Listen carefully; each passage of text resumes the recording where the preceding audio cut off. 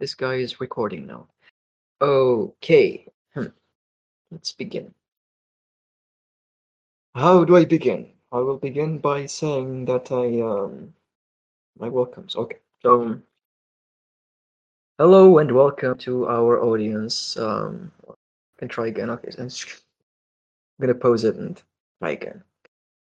So okay. So hello and welcome to everyone. I hope you're doing very well today. As you can tell, today's podcast is about the Colombian Exchange.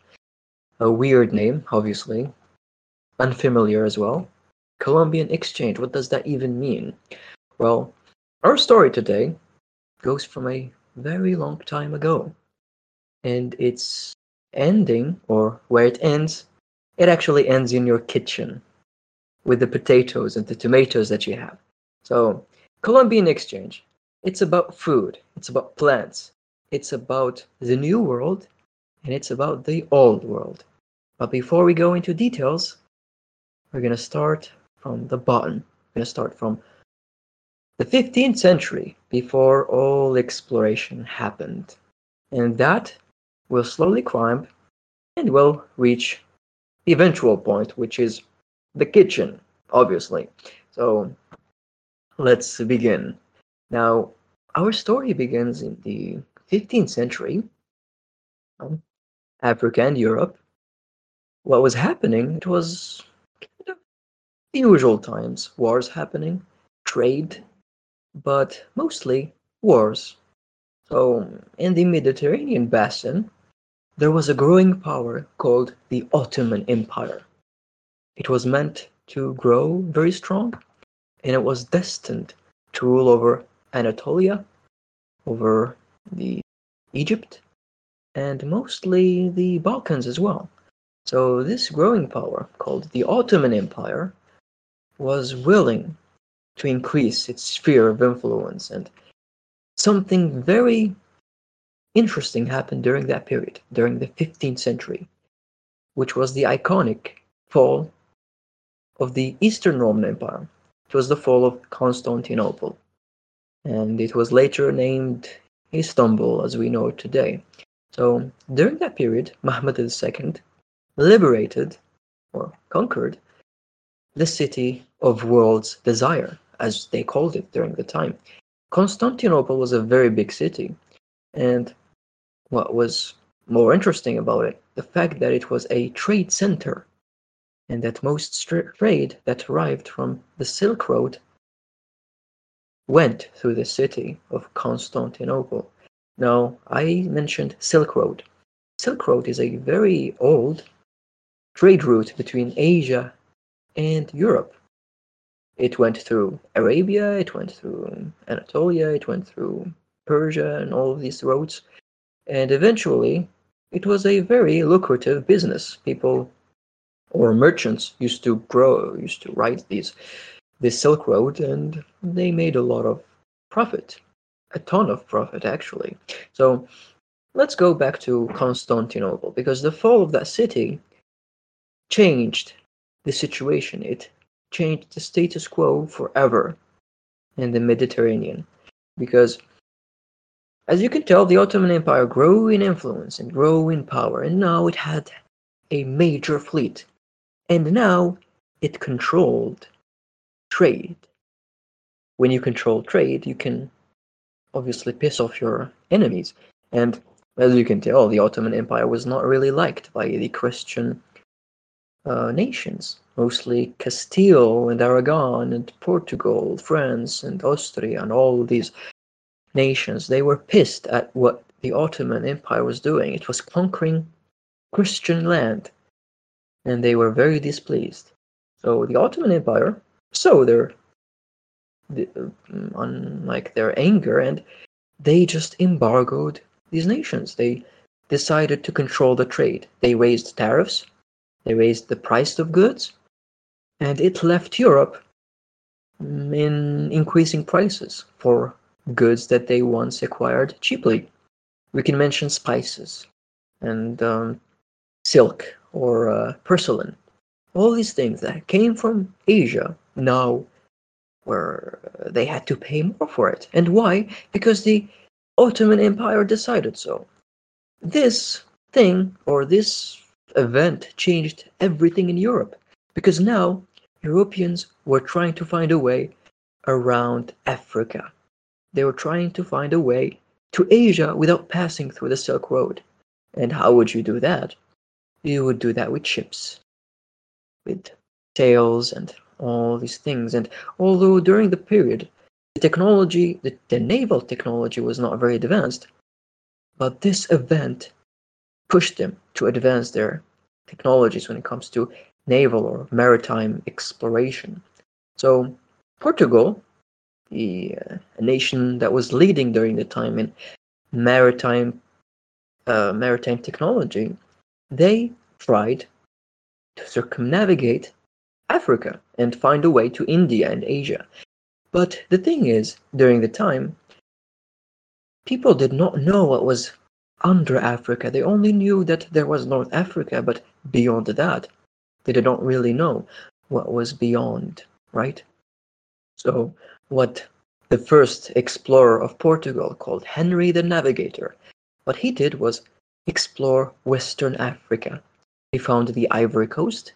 He stumbled upon many actually interesting places. He knew that the people at Africa, they traded ivory from elephants. He could even trade multiple things with the Africans and receive plenty in return. So Henry the Navigator paved way for exploration, and his major steps declared or started the age of exploration. This age of exploration began in the 15th century and would not end till the 18th century or even beyond. Because this sense of exploration, this desire to know what's in the world, paved road for exploring the New World. But before we go to the New World, let's talk of an iconic person, and let's mention other ones as well. Now, there's a person called Vasco da Gama, also a Portuguese. Okay, coincidence? No, not really. The Portuguese were really loving exploration. So Vasco da Gama led the first fleet around Africa to India. He was the first European to make it to India, sailing all by himself. Usually, during the period, Europeans, when they wanted to travel to Asia or things like that, they would go through Arabia, they would go through the Silk Road and reach their destination. But Vasco da Gama found a way to sail around Africa all the way down to Cape of Good Hope. And he reached India, and he even went back with good deals as well. So this major step defined history because soon after, or soon during the period, we can mention a new explorer, and we can call him Christoph Columbus. This is the iconic name that you're familiar with, mostly. Not Vasco da Gama or not Henry the Navigator, but Christoph Columbus. Because this Genoan fellow, he was a Genoan, he was an Italian, and this Genoan fellow knew or noticed what the Portuguese were up to. He knew that they were trying to find routes around Africa. And he was like, hey, I can help you. I am a good Italian sailor, and I can help you. But the thing is, he was rejected by the Portuguese. He was told to go away, and because they were really doing their things and they did not want any intruders. So the Portuguese rejected Christoph Columbus. And what did Christoph Columbus do? Well, he went to Spain. Now, Spain was in a very peculiar situation at that moment, during the 15th century. It just reconquered the lost territories of Andalusia, because during that period, we knew that Granada, or the Emirate of Granada, was the last bastion of Islam in the Iberian Peninsula. And what happened is that the Spaniards, or the Castilians and the Aragonese, went with something called the Reconquista, or Reconquista. The Reconquista was an event that defined reconquering the lands of Iberians. So they did. They finally united Iberia. And not just so, and they formed something called the Castilian-Aragonese marriage, or the Iberian marriage, which defined the nation that we know as Spain. Is Spain. So Spain, or Hispaniola, or however you would choose to call it, Spain was finally something, was created. And Spain also saw what Portugal was doing with the exploration, so they were trying to join the party because it was very lucrative, it was very profitable, and the Spaniards really saw profit in it as well. But here's the thing, when they saw the things that Vasco da Gama did and Henry the Navigator, they wanted to go an extra step, okay? They wanted to go further. And what do we mean by further? They wanted to circumnavigate not Africa, but the entire world. Okay, here's the thing. They wanted to circumnavigate the entire world. And based on whose ideas? Well, obviously it was based on the ideas of Christopher Columbus, because he was the one who said that we can go around the world to reach India and Asia. So they went with him, they offered him ships, unlike the Portuguese who rejected him. They offered him ships, and they told him, here you go. You will have to serve the king and queen, and you will have to show us gold. You will have to bring the profits of this Asia or whatever. But the thing is, we know, based on history, that Christopher Columbus eventually discovered new land that was not on the map, that was not marked on the map. And what initially Christopher Columbus thought, he thought that he was landing on an island in Asia. So this is a funny situation because he didn't really know that it was India until he didn't know that it was like the New World, America as we know it today, until it was too late, like years into it. So let's go with the story as it began, okay? So Christopher Columbus started his journey from Iberia, from Spain, and he rode in his 3 ships, or 4, I don't remember the number, but he went westwards, okay? Westwards. He went westwards towards the unknown, somehow to find himself in Asia, but he didn't. What happened is that he found an island, and he landed on the Caribbean. It was the first series of islands he landed on, and he soon realized that it was not really Asia, it was something else. And soon, with time, something happened that we call the Colombian Exchange, based on his name. You see this title of the whole thing? It's based on Columbus's name, Colombian Exchange. So what is this Colombian Exchange? What does it mean? Well, it means an exchange of culture. It means an exchange of products, of plants, of things, of practices, of traditions. And this exchange did not happen until something else happened, okay? So Christopher Columbus eventually died, after his exploration, but he left a legacy, okay? He left a legacy of exploration and colonization, because the Caribbean was colonized. It became a colonial nation under Spain, under the Spanish Empire. And what happened after that is that some people started showing up. They were called conquistadors, and they were, as the name implies, conquerors and fighters and so on. So these conquistadors, they were kind of like explorers. They would roam the Americas, places, document, and even talk to the locals and try to negotiate, make deals with them. And the locals were natives. We call them natives. They were people who were living there during the time. So it's an interesting point to mention that in the Americas, there were humans living there as well. Obviously that. But how did they get there, and how did they forget, or how did the old world forget about the new world? Because if you'd go to Africa or Asia or Europe, they did not know that humans were living on this supercontinent called America.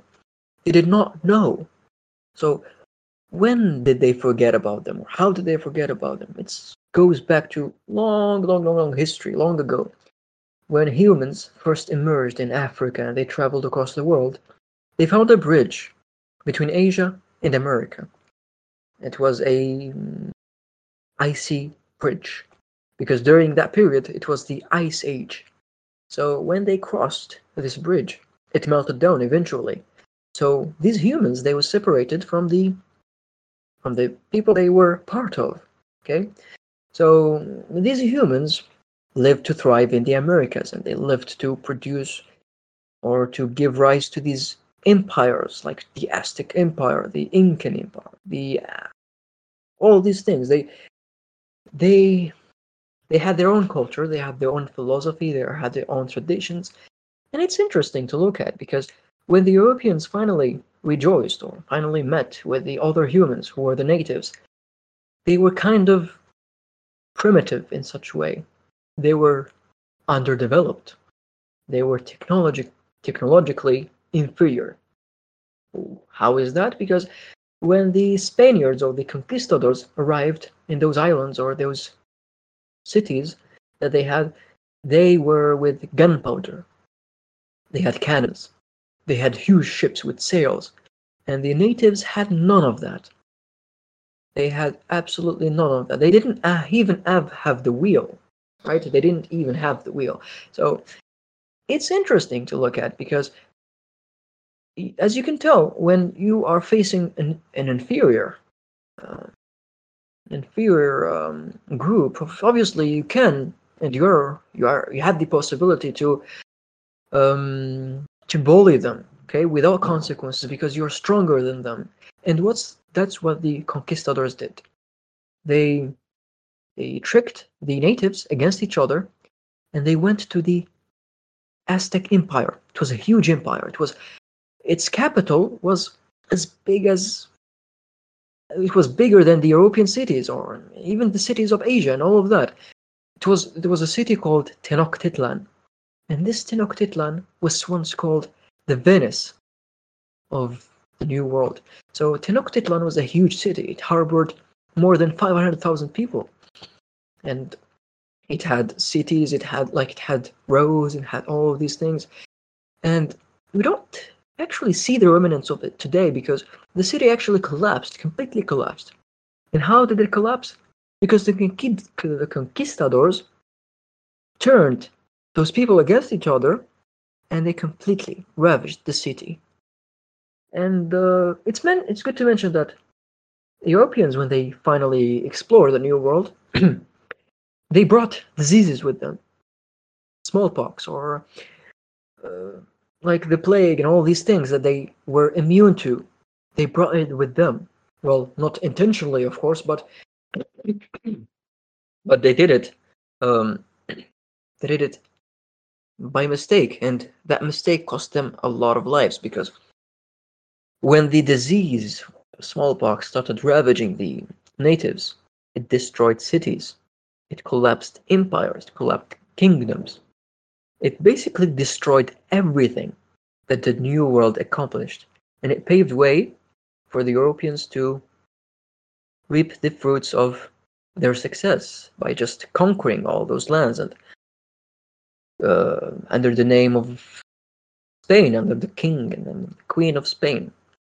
So it was easy to reconquer those lands, to conquer those lands. It was easy to establish an empire in the New World, and that's what happened. Now let's go to the main topic, the Colombian Exchange.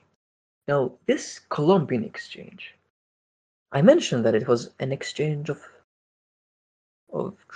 like specially plants. What kind of foods that were exchanged in this event? Well, I can name a few for you. Tomatoes, okay? Corn, potatoes, peanuts, cacao beans, pineapple, pumpkins, tobacco, vanilla, all these things, and pepper as well, and avocado and sweet potato and so on. All these things, okay, pay attention to this. All these things did not exist in the old world before the 15th century. Okay, it's hard to imagine, but if you would talk about our ancestors in the 14th century, 13th century, they did not know that something existed called a potato, or they did not know anything that resembled a corn or a pineapple or tobacco as well. So these things, they were very new. And this Colombian exchange allowed for these goods or for these plants to travel from the New World, the Americas, to the New World, Europe, Africa, Asia. So it's very interesting, okay? Because how did, how did the New World have such lucrative plants? Okay, we know that potato changed the world as we know it. Tomatoes, they changed everything. The pizza comes from tomatoes. We would not be able to produce a pizza without tomatoes. So it kind of revolutionized the world as we know it. But how did the New World acquire such um, efficient plants? You see, the natives of the New World were not as primitive as we think. They were, as we would call them, as some historians call them, they were the first genetic engineers of their time.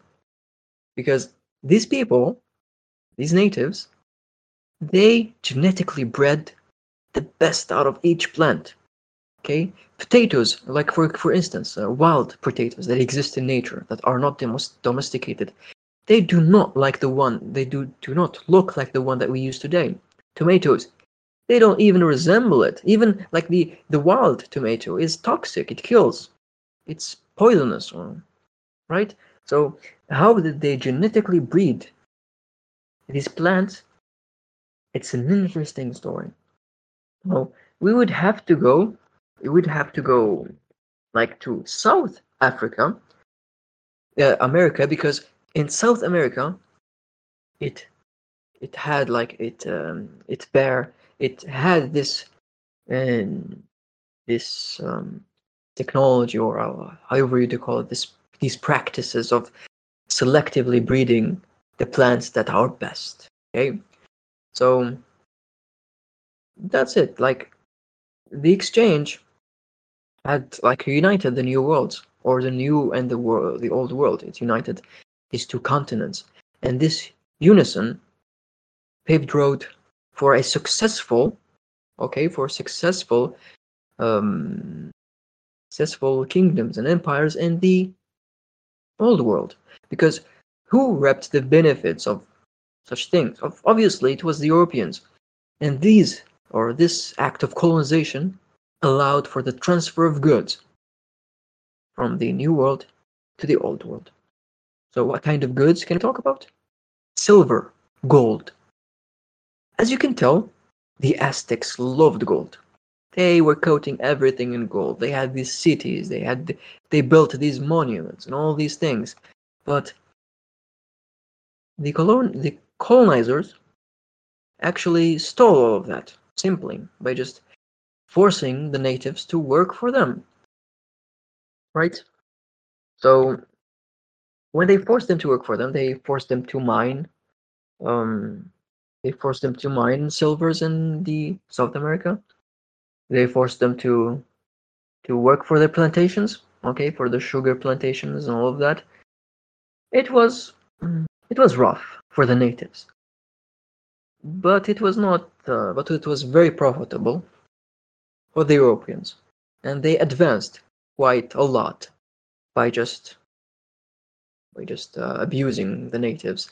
So one of the products that we that I'd like to mention from this Colombian exchange is tobacco.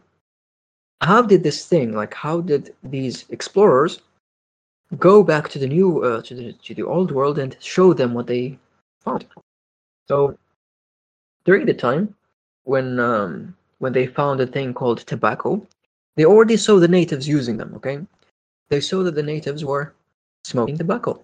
So the explorers did the same, and they found that tobacco has a pleasant feel to it. If you smoke tobacco, it makes you feel good, right? So they went to the kings and queens, to the nobles, and they showed them this tobacco. So initially, all these products that they brought from the New World went directly to the kings and queens and the nobles. The Usually the peasants did not see any of these. They did not see the potato, they did not see the corns and all of these, but they did eventually, not long after. And when they did, this potato or this tomatoes grew to replace wheat.